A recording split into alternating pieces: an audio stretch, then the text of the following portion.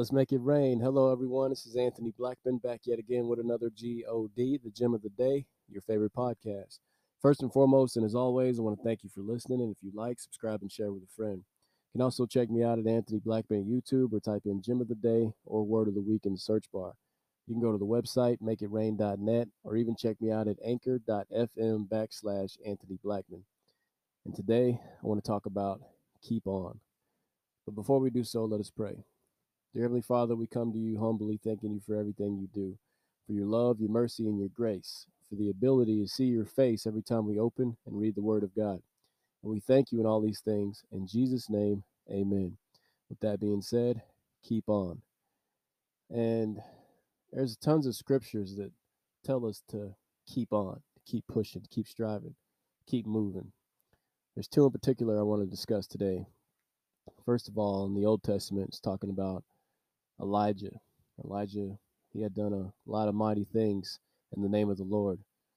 And it came to a particular moment where he was actually running for his life. He was in fear, and he really wanted to die.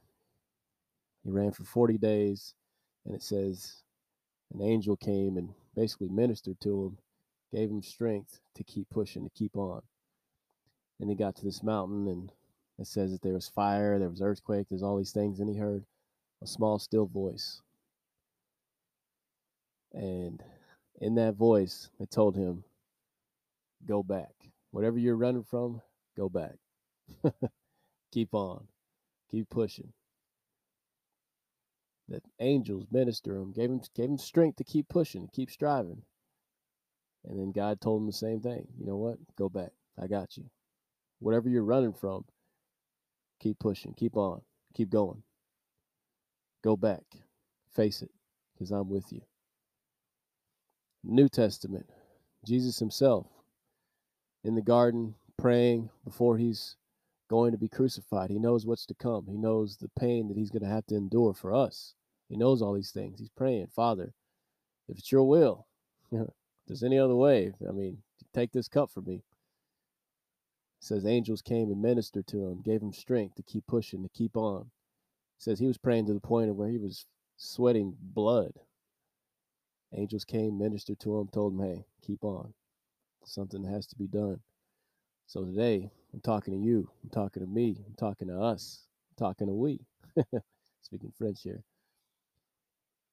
We have to keep on. There's times when we feel like we want to quit. We want to tap out. We just want to lay it down. Like Elijah, he didn't want to live at all. He said, you know what? This is too much. I don't know if I can do this. I don't want to do this. God told him, keep on. He gave him the strength he needed to keep pushing. And then he let him know, I got you covered. Christ, the New Testament, gave him the strength he needed to keep pushing, to do what he did for us, that we may have life and life more abundantly. And he's telling us today to keep on. Regardless of what you're going through, he's always with us. You got to remember that. If you're not seeing that, look again. If you don't see it then, look again. You got to keep on. Keep pushing. The GOD, God bless.